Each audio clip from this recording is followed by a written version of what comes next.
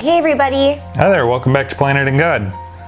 we're on chapter 14. Yep, for our gospel reading challenge through the month of December, 14 days in. So we're halfway through now. Yes, we are. That's Congratulations. pretty amazing. Yay! You made it halfway through. Hopefully you're keeping up with us. If not, you can always go back and watch the old videos. That's the great thing about the internet. Everything's still available. Yeah, so let's dive in. Let's dive in, chapter 14. All right. So this beginning part, I separated, I did verses 1 through 12. And I really don't like this story. No, this is a sad story for John the Baptist. Yeah, so I'm going to let you... Okay. Well, so, I wanted to point out that, all right, so Herod the Tetrarch here is the main antagonist for this section. He is the son of Herod the Great, also known as Herod Antipas. If you go through, the historical history of it, we see here in this section that Herod's conscience was effectively coming back to get him.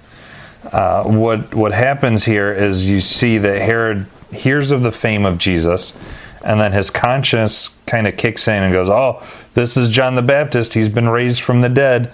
And then we go to a historical alliteration, if you will. Matthew now tells the story of John's death. And you see in verse 9 how he was sorrowful to do this, to kill John. Right? So Herod didn't really want to do it. And because he did, he feared that John was raised from the dead. And this stems from a blend of pagan theology and superstition, which is based on the idea of spirits that can return from the dead. And that's something that even people think of today, that spirits can return from the dead. Well, it says, right, he is risen from the dead, and therefore these powers are at work in him. Right. So because that's the pagan theology and superstition, because he's been raised from the dead again, now he has these powers to do things.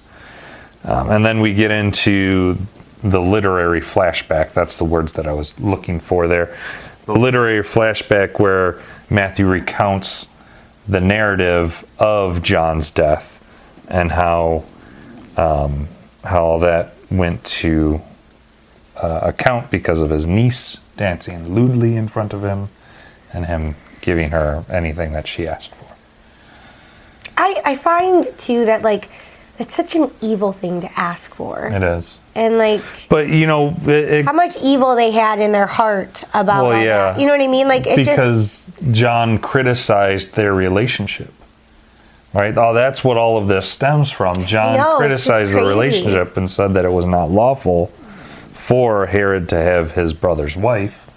And because of that, she now requests his head on a platter. Yeah.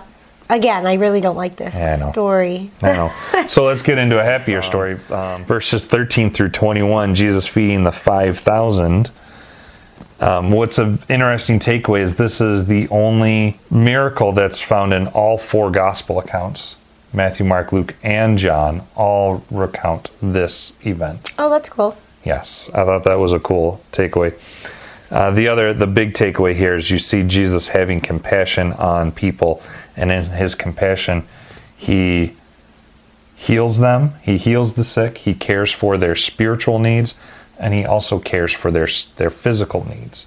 I also think that he has so much patience in this, too. He does.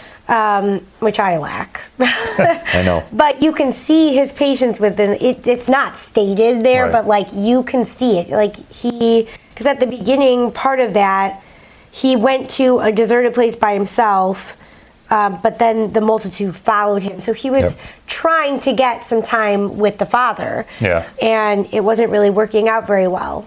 I get that as mom. Yeah. So, yeah, I thought that was, I saw his love and his patience for the people also. And that Jesus is doing this, and he'll do another mass feeding later. And the point of both of those is he's trying to train the disciples and instruct them that he can provide all of their needs, spiritually and physically. If he's able to provide for the 5,000 here, the 4,000 later, he can provide for them. And that's, again, back to what had happened in chapter 12 and 13. Jesus was rejected. Now he's switched from offering the kingdom to instructing the disciples. Yeah. So that was the feeding of the 5,000. Yep. And then we get into 22 through 33 with Jesus walking on water. This happens to be a very key passage for a lot of application. We get a lot of sermons that go on about this passage of Jesus walking on water. Essentially how, right, the big application, we need to be unlike Peter, being afraid, we need to lean on the Lord. Yeah, look to Jesus when we are afraid. That this little section here. So one of the things that I thought was interesting here is that the first initial reaction of the disciples was, "Oh, it's a ghost." Yeah, that goes back to Herod and his superstition. So I thought they're thinking the same thing with Jesus. I thought, well, but why would Jesus be a ghost? He's still alive. Well, no, but they didn't think he was Jesus, though. Yeah. They were so afraid that they just assumed a ghost was, because a person can't walk on water. Right. So logically in their mind, they went to, okay, what can walk on water? Yeah. Right? But what I guess I don't, the ghost thing, you know what I mean? Yeah. I don't believe in ghosts, So I just thought that was interesting that their initial reaction was ghost. And I love that Jesus immediately spoke to them, right? He didn't want them to simmer in their fear. Right. So that was nice too. I don't think Jesus wants us to, sit in fear like that. He doesn't want us to be afraid. There's so many verses that say, do not be afraid, right? So I liked that too.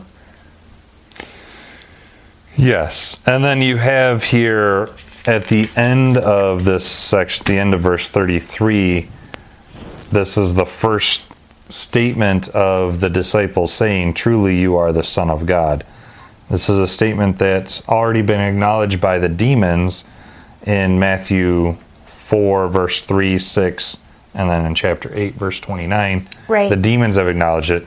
Now we see the disciples acknowledging it as well, that Jesus is the Son of God.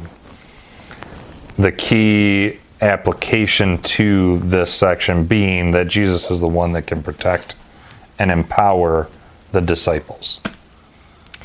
Yes, I'm going to jump back to verse 31. Yeah. Where he says, "Oh, you of little faith, why did you doubt?" And so what I thought was interesting to note here is that doubt and fear live together. Yeah. They do. So, sorry, I didn't mean to jump back. No, you're fine. But that was my last little tidbit of that. There you go. And then 33, you said, so for me, before they got to the "truly you are the Son of God," you can see that in the boat, they worshipped him. Mm-hmm. So just this little phrase of "truly you are the Son of God" is a form of worship to God. And I liked that also. You just jumped ahead of me, that's all. There it is. So I also wanted to note too, worship is not a place that you go to. No, it's not.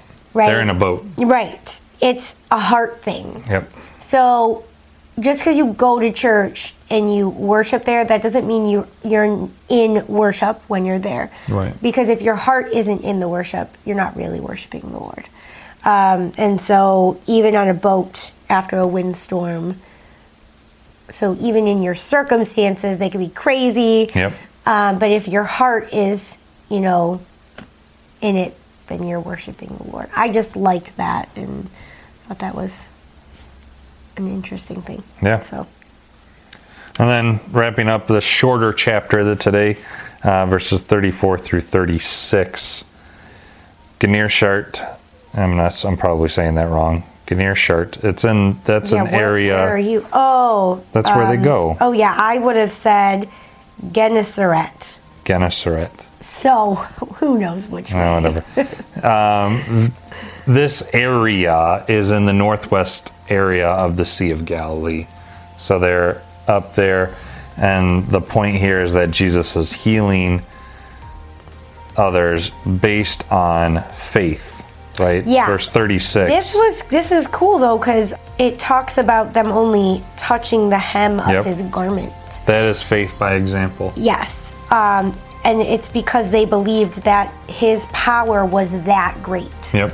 He is that great that just his garment could heal them. I thought that was really cool. And it reminded me of the woman with the blood disorder, and how she was just like, if I could just touch the hem of his clothes, that would be enough. It would be enough to heal her. And it was. And he knew, because the power, he could feel the power go out of him. Right. So I just thought that was neat too. It is. So that's all I had. I'm sorry. So no, you're good. That's all I had as well. This chapter wraps up with faith by example. Yeah. Really cool chapter. It is, and it just continues showing the point that now Jesus is only doing miracles for those who pronounce faith in him, the people of Gennesaret have professed faith in him and are showing that faith by just, hey, if we touch the hem of his garment, that's enough. Yeah. So that's it. That's chapter 14, a little bit shorter one today. We'll catch you in the next video for chapter 15. All right, see ya. Bye.